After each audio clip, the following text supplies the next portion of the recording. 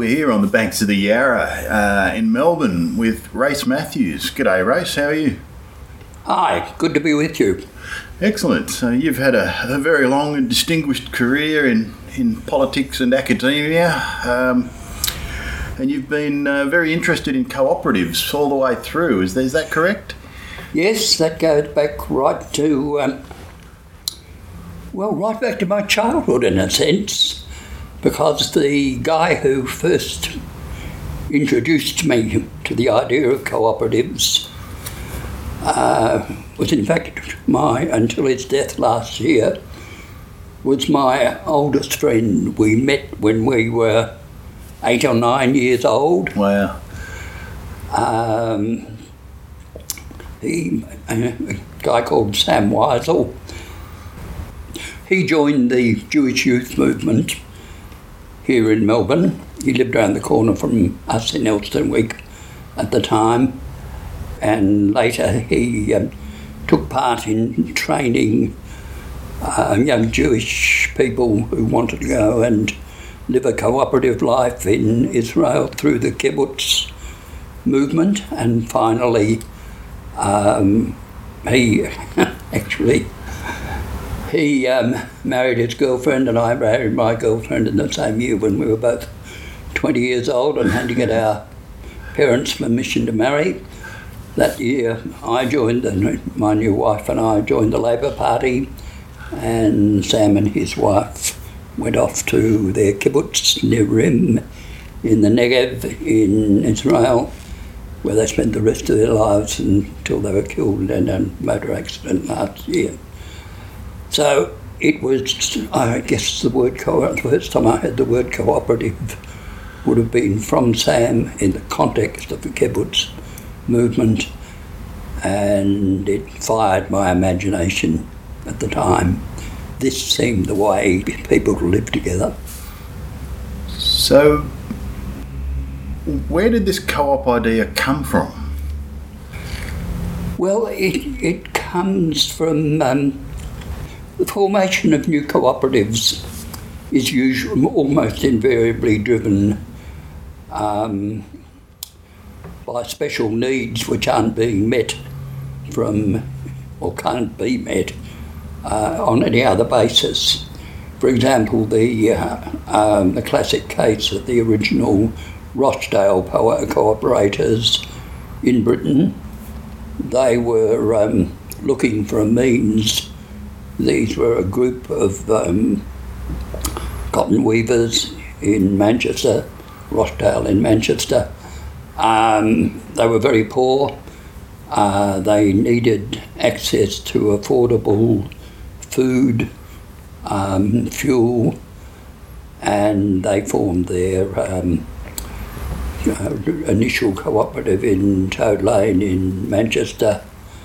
And out of that grew the great British consumer cooperative movement, what we call the British Wholesale Cooperative these days. And a huge number of people in Britain are still members of that big cooperative and routinely shop at the co-op supermarkets as opposed to Coles or what have you.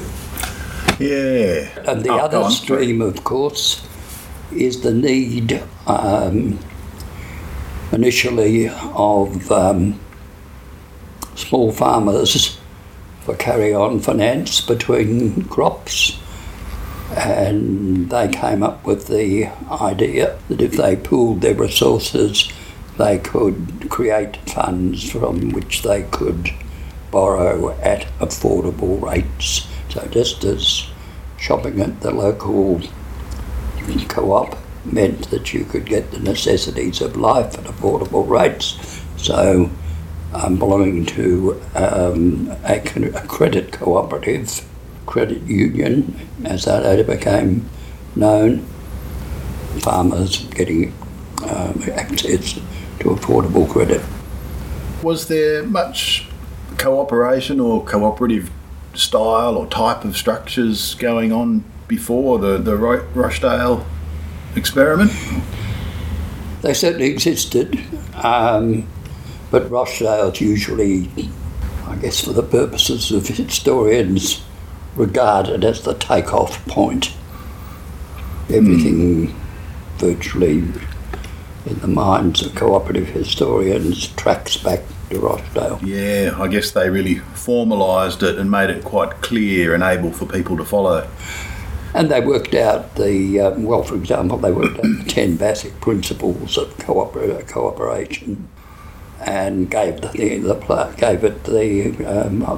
its whole structure. Pretty amazing job. What did Margaret Mead say? That only a small group of people who are committed can ever change the world. And what's the scale of the co-op movement these days compared to one little shop in the back of England somewhere?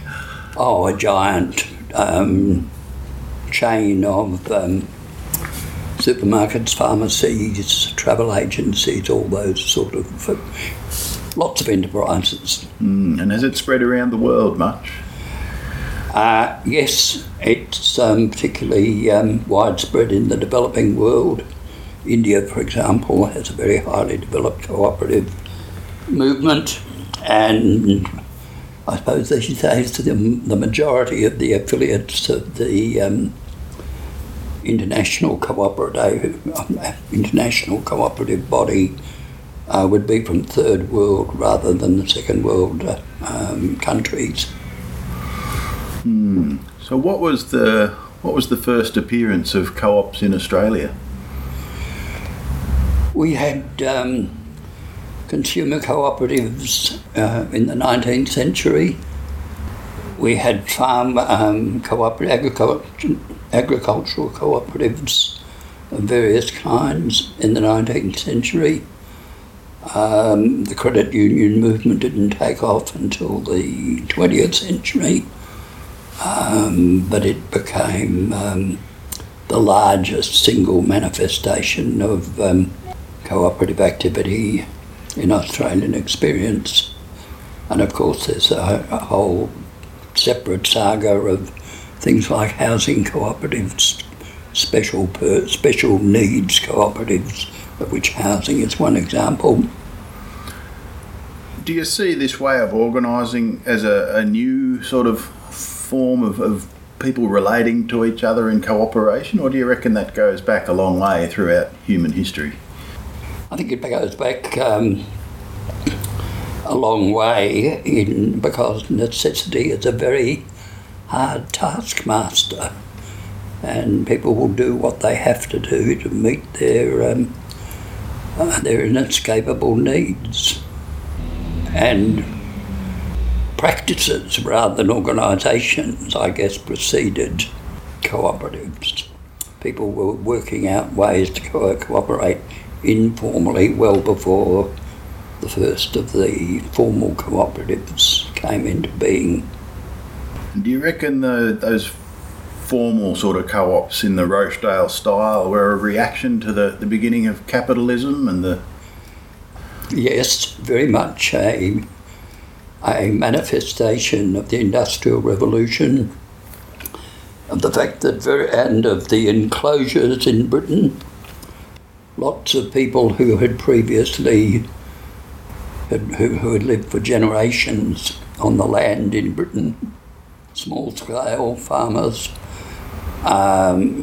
farming on land which was the property of very large-scale landowners, were forced off their holdings and found employment or didn't find it. Went to the burgeoning new cities, Manchester's, the Liverpools, London of the Industrial Revolution, to find an alternative livelihood. They had no alternative, and it was among the ranks of the hugely deprived and downtrodden workers of the Industrial Revolution in Britain that the modern cooperative movement, the Rochdale movement, was born.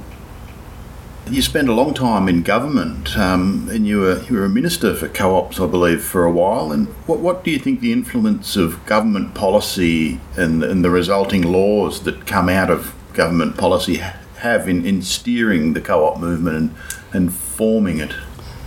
Well, yes, I was a minister in the Kane Labor government in Victoria. I wasn't Minister for Cooperatives. Indeed, there wasn't a Minister for Cooperatives in that government, although there was a Minister for Cooperatives in the Labor government in New South Wales. Okay. My involvement as a member of the Kane government, as far as cooperatives were concerned, was through the Ministerial Advisory Committee on Cooperatives, which produced a blueprint for cooperative development in Victoria, recognised the need for new cooperatives legislation in Victoria, and finally was disappointed. The legislation that it had recommended was not enacted, and we were the poorer for the absence of it. The original cooperatives legislation in Victoria, which dates from the 1950s, creation of the Labor government of John Kane Sr., was good legislation for its time, but circumstances change over the years and legislation needs to be updated, and that hadn't occurred. There was need for modernisation. That was all ready to be enacted when Joan Kirner was Premier. It didn't happen. It was the Kennett government, ironically, one of the more reactionary governments in Victoria's experience, which in fact amended the Cooperatives Act in some quite useful ways. We've also seen recently, over the last few years in Canberra, the Senate doing a major investigation of cooperatives and their potential to contribute to economic and social well-being. In Australia, they brought down a substantial report, and legislation likewise at the federal level is being improved. I think it's fair to say there's a new constituency within the parliamentary parties, a new appreciation within the parliamentary parties on both sides of the parliament of the potential of cooperatives. Yes, Barnaby Joyce was quite instrumental in bringing out a website which can walk people through the cooperative application process and the documents behind that. So it's definitely on all sides. Yes, that website was a byproduct of, I think, of the Senate inquiries. Okay. But I must say that the National Party, or rather the Country Party as it used to be called, was one of the great supporters of the cooperative movement, and I knew a number of Country Party members of the Victorian Parliament in particular who were very cooperative minded indeed and had been involved in cooperatives at various stages of their lives. Yeah, well, I guess that's that whole strain of farmer cooperatives that you mentioned earlier. Well, it's really essential for farmers because farmers have two reasons for turning to cooperatives. One is access to affordable carry-on finance between harvests, for which they turn to credit unions. Secondly, access to affordable machinery and consumables for the conduct of their actual business through counterparts of the retail cooperatives.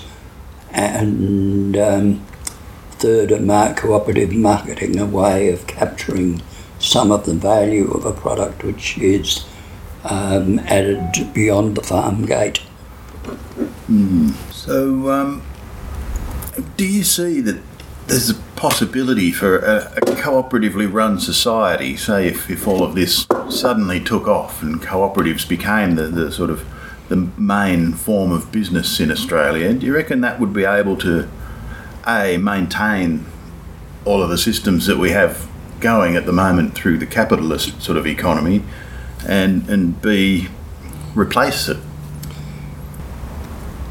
I think that cooperatives constantly have to demonstrate in a hands-on way their capacity to contribute specific forms that the application of that capacity might take in particular circumstances. There's a mindset on part of government as far as cooperatives are concerned, show me. And at various times in our history, the cooperative movement has been better at showing me than at others. No, I don't see it. No, to my regret, I don't see a cooperative revolution taking over and replacing capitalism. My particular interest over a very long period of time, and the topic of two of the books that I've written has been the example of the great complex of worker-owned businesses, of worker cooperatives, which operate out of Mondragon in the Basque region of Spain. I've spent time with the Basque cooperatives on a number of occasions, followed their development very closely, kept my eye on their actual economic and social performance, and tried to tease out the principles underlying their success and how that might relate to circumstances in Australia. I mean, if you take the Mondragon example, essentially in 1956, a couple of dozen people in this small, one-time Spanish steel-working town get together, take over a disused local factory and begin manufacturing small paraffin-fired heating and cooking stoves. And from that standing start, in 1956, you've got a worldwide network of enterprises today which provides jobs for rather more than 80,000 people, a huge turnover in the multiplicity of individual cooperative enterprises, worker-owned enterprises, which are grouped under the Mondragon rubric. And I think anybody who has the well-being of the cooperative movement at heart and looks to a larger social role for cooperatives can't but pay attention to Mondragon. It's the lodestar, if you like. Yes, it's certainly one of the poster children. What other good examples of well, let's go the other way first. What are some of the common mistakes that cooperatives make? Things to avoid if you're looking at starting one. Well, I think it's very important for cooperatives to be multi-stakeholder. Part of the genius of Mondragon is that the cooperatives which have been created there are multi-stakeholder cooperatives. That is, for example, one of the key arms of the Mondragon Group is one of Spain's largest, perhaps the largest chain of supermarkets, hypermarkets and shopping malls, the Eroski consumer cooperatives. Now, if you take a Rochdale model, the members of that cooperative would all be consumers. That's not the case with Eroski. Eroski, the governing body of the cooperative, is made up jointly of the people who shop there and the people who work there. And that multi-stakeholder model is pursued throughout the entire group in what is a very, very diverse range of activities. I mean, these people are into banking, they are into social services delivery, they are into consumer cooperation, they are into civil engineering on a major scale, they are into industrial research and development, they run their university, the students at the university have their own cooperative in which they work to fund their courses. You name it, there's probably a Mondragon cooperative to cover that field of activity. And they've obviously done that deliberately, haven't they? Yes, yes. But it's a constantly evolving entity. Spain was one of the countries hardest hit by the global financial crisis. Mondragon and the vast region of Spain where Mondragon is created, and in part through Mondragon, weathered that economic setback, economic disaster for Spain better than the rest of Spain. They're a force for economic stability, among other things, in terms of national economic policy. So I might turn to democracy now. Now, democracy is one of the core principles of... one member, one vote, one value. Yes, of cooperatives. And how do you see the I call it the daily democracy of a cooperative organising every day? How does that contrast to the larger political democracy we have, which is sort of a periodic democracy for most people, where you get sort of a choice every 3 or 4 years? Well, I think this is a very important point and probably isn't often enough or strongly enough made. It's very hard to sustain an effective democracy if the only exercise the average citizen has of his democratic rights is to cast a vote every 3 years at either the state or local state or federal level. That's a very devalued notion of citizenship. Where does the real potential for people to have a meaningful input into the quality of their lives and a reasonable share in the outcome of their labours? It's in the workplace. And that's why I'm so interested in worker cooperatives as one subset of the wider cooperative movement, and as in Mondragon as the supreme example of that. Now, currently in Australia, we sort of, if you ignore the Queen, you have sovereignty at the national and state level in a sort of shifting combination. In an ideal world, what sort of scale do you reckon sovereignty should be held at? I guess I'm thinking... Well, you've got to remember that the boundaries for our current states were drawn in the Colonial Office in London back in the 18th century. If we were starting anew, we wouldn't set up a system of states the way they currently exist in Australia. But the questions, in a way, it's academic, because all this is enshrined in the Constitution, and Australians are extremely adverse to even minor changes in the Constitution, as our record of failed referenda demonstrates. But it's possible to imagine, if you want to go off on a utopian frolic, a much more effective structure for government. If you were starting anew, you wouldn't put in place the arrangements, constitutional arrangements,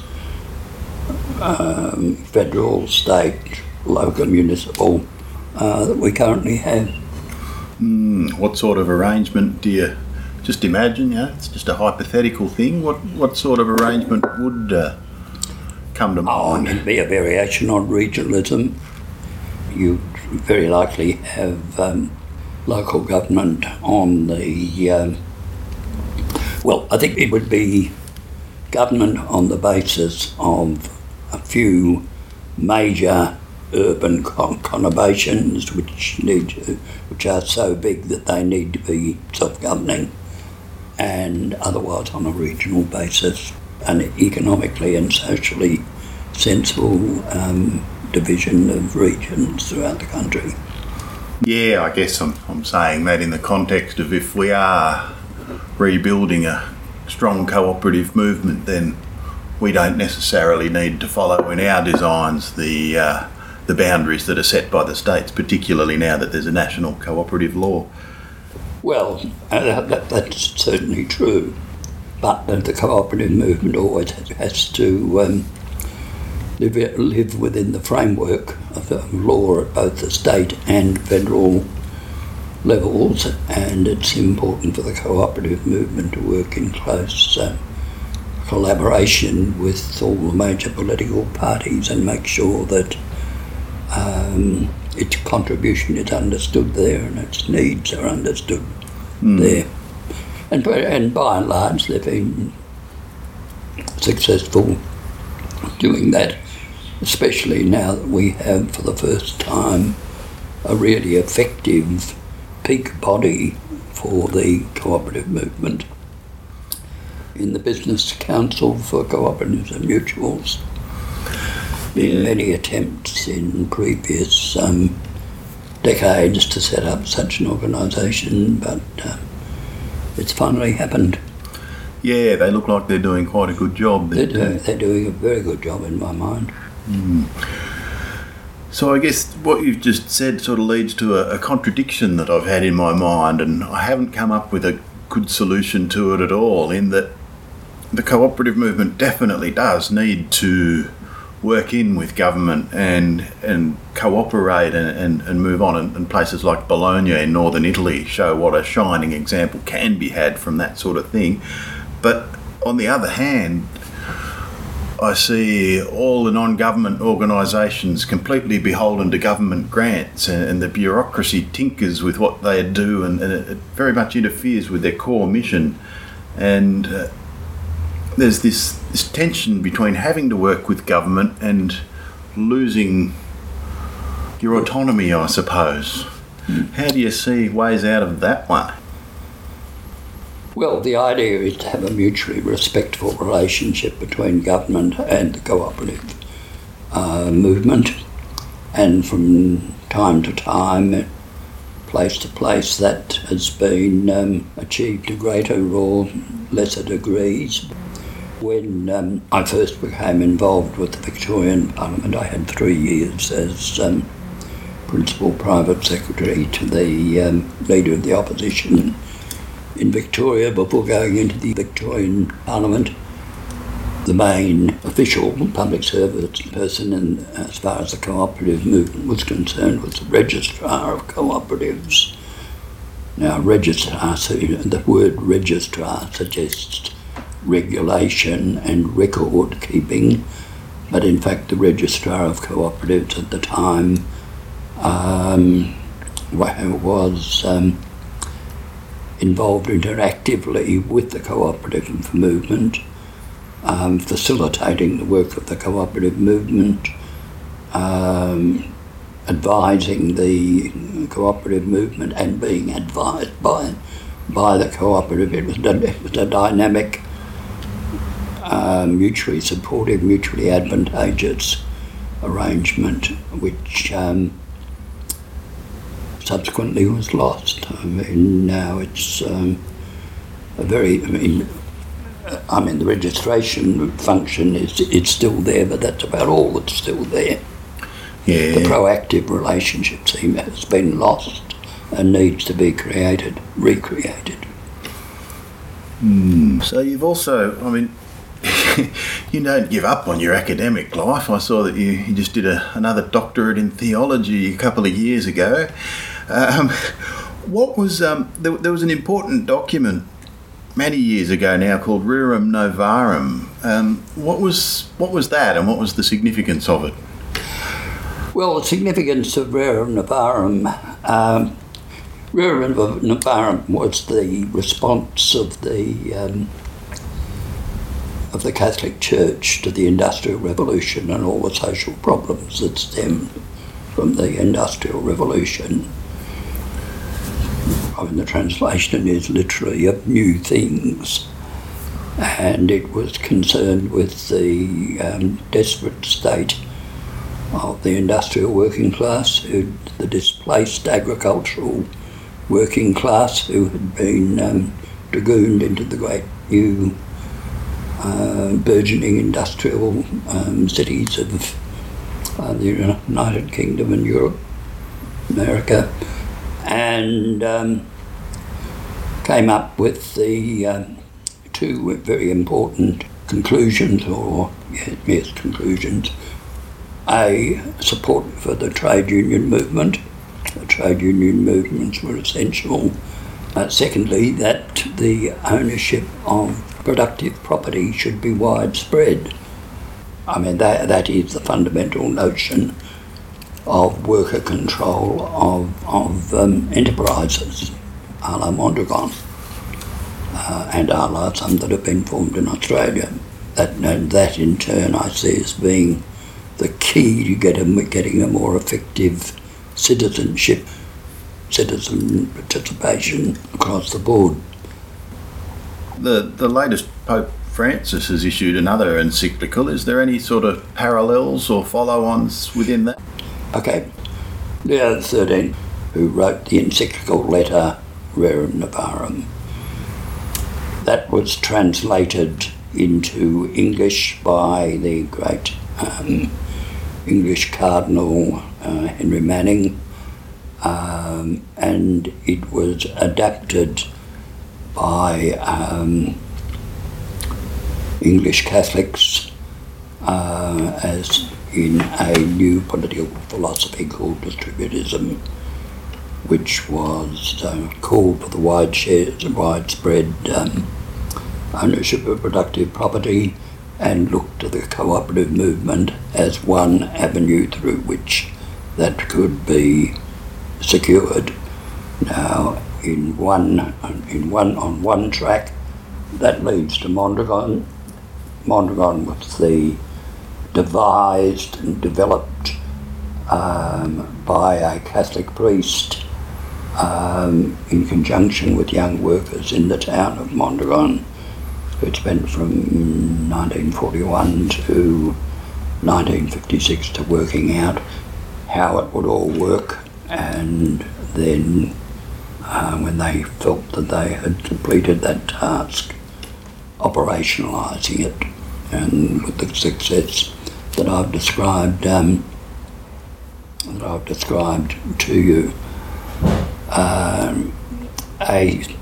A similar attempt was made to operationalise the teachings of Rerum Novarum in Australia in the 1930s, partly in response to the privation during the Great Depression in the 1930s, and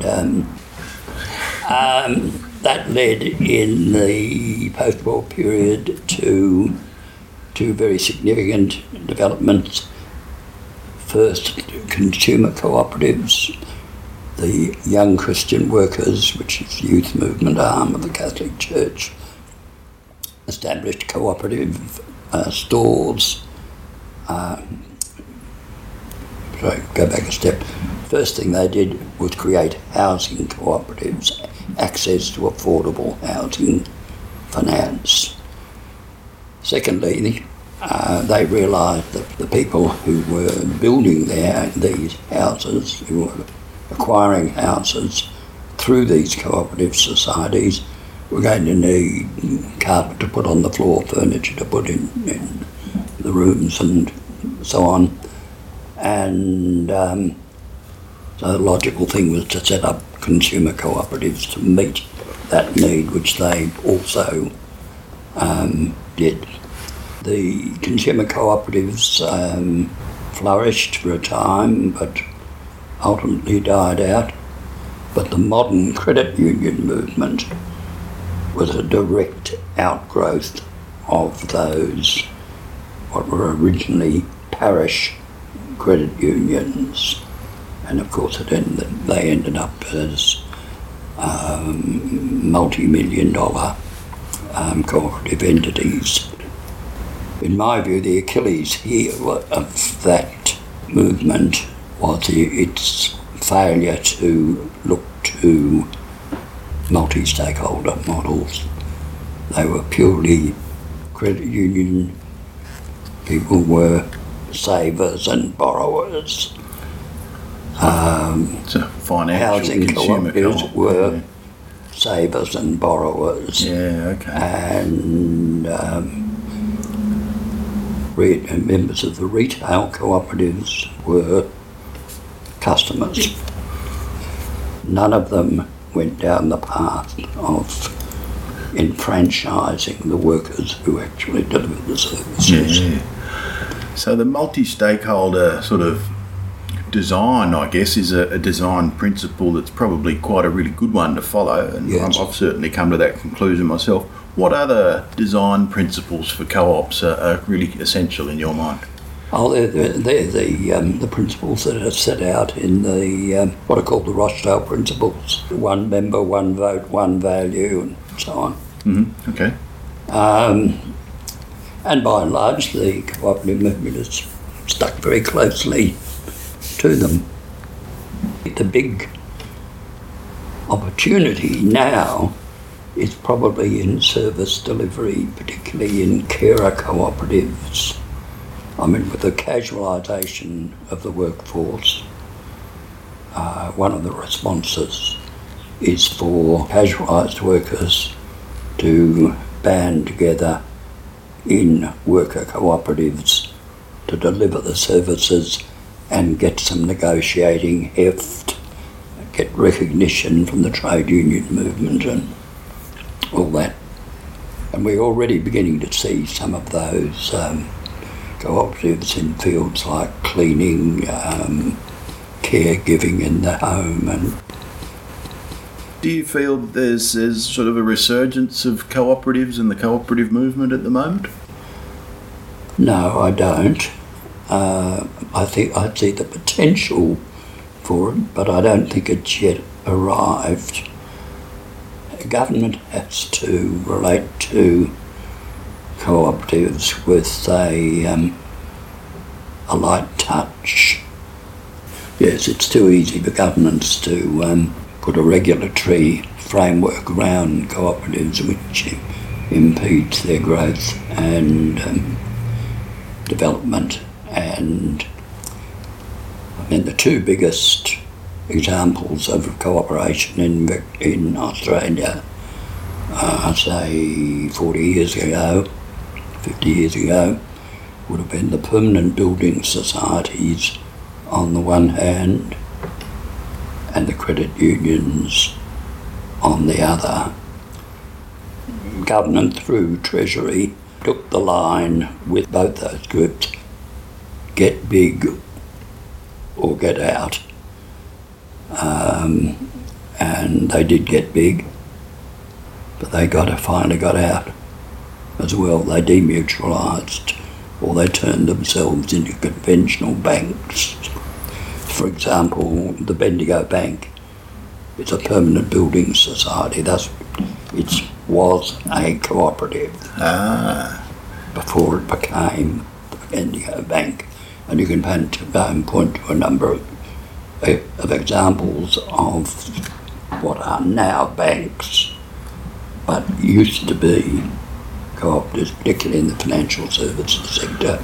So I guess the major change in a demutualisation is the shift of focus from the whole existence of the co-op is there for the members, whereas in a conventional business their primary purpose is to enrich the investors. Shareholders, yes. Yes, well, what we saw, particularly in the 1990s, was a huge wave of what are called demutualisations, opportunistic groups within bodies such as the AMP, and often those opportunistic groups were as much in the management as they were in the boards of the organisations, saw an opportunity to profit from demutualising those organisations. And, well, for example, the AMP is a perfect case history. The AMP, when it was a mutual, a cooperative, was one of the great pools of patient development capital in Australia. The AMP had a great record of responsible financial stewardship going back for 100 years more.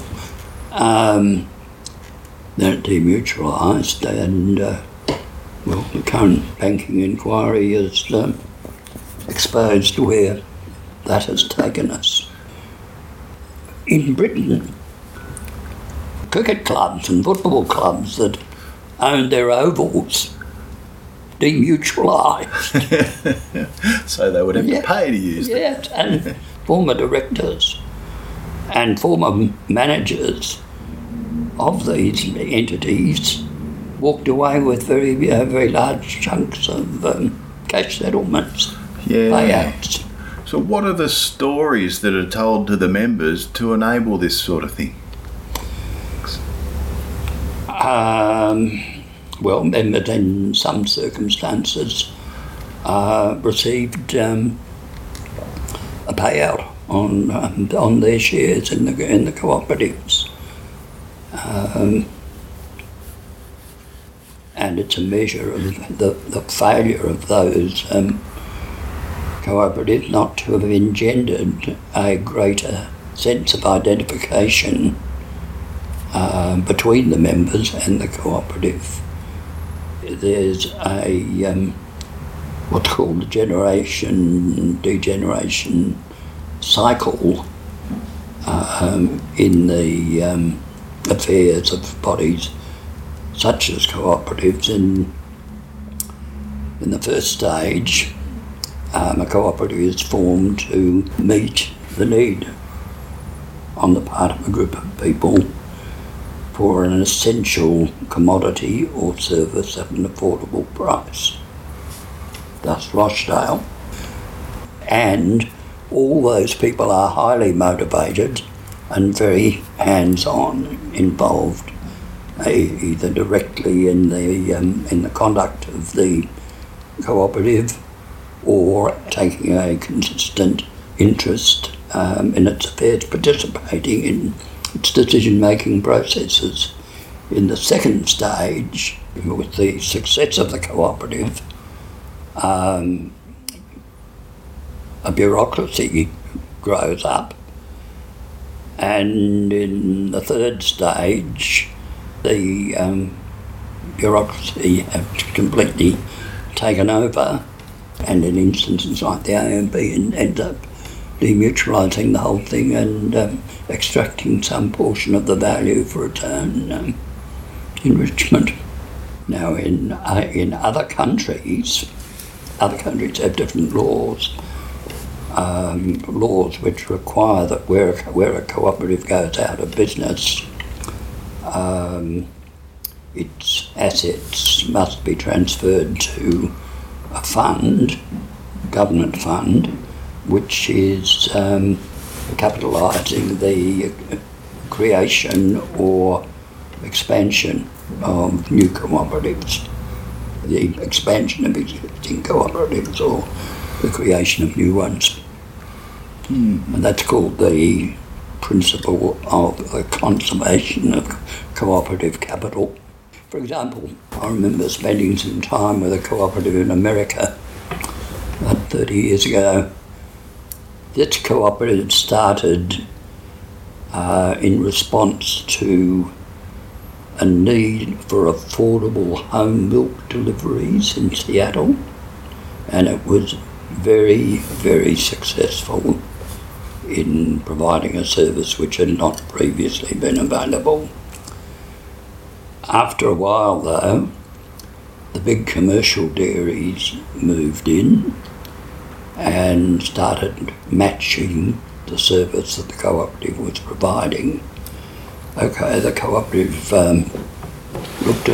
examined itself and decided that, okay, the need for which we were formed is now being met, but from another quarter we'll retarget our resources, and they became a cooperative instead for optometrical testing and the supply of spectacles. Well, that's quite a change in direction. And they became very, very, very successful at doing that. But the same thing happened. The big optometrical corporations moved in. So they reinvented themselves again. Wow. And became a cooperative for delivery of accommodation and support services for elderly people. And when I last looked at them, which is a long time ago, they had condominiums, a chain of condominiums across America. Wow. For where elderly people lived as members of a cooperative. Yeah, nice one. Well, I guess that sort of exemplifies the dynamic nature of a co-op, doesn't it? Yes. As Malcolm Turnbull used to be fond of saying in another context, you have to be nimble. Yes.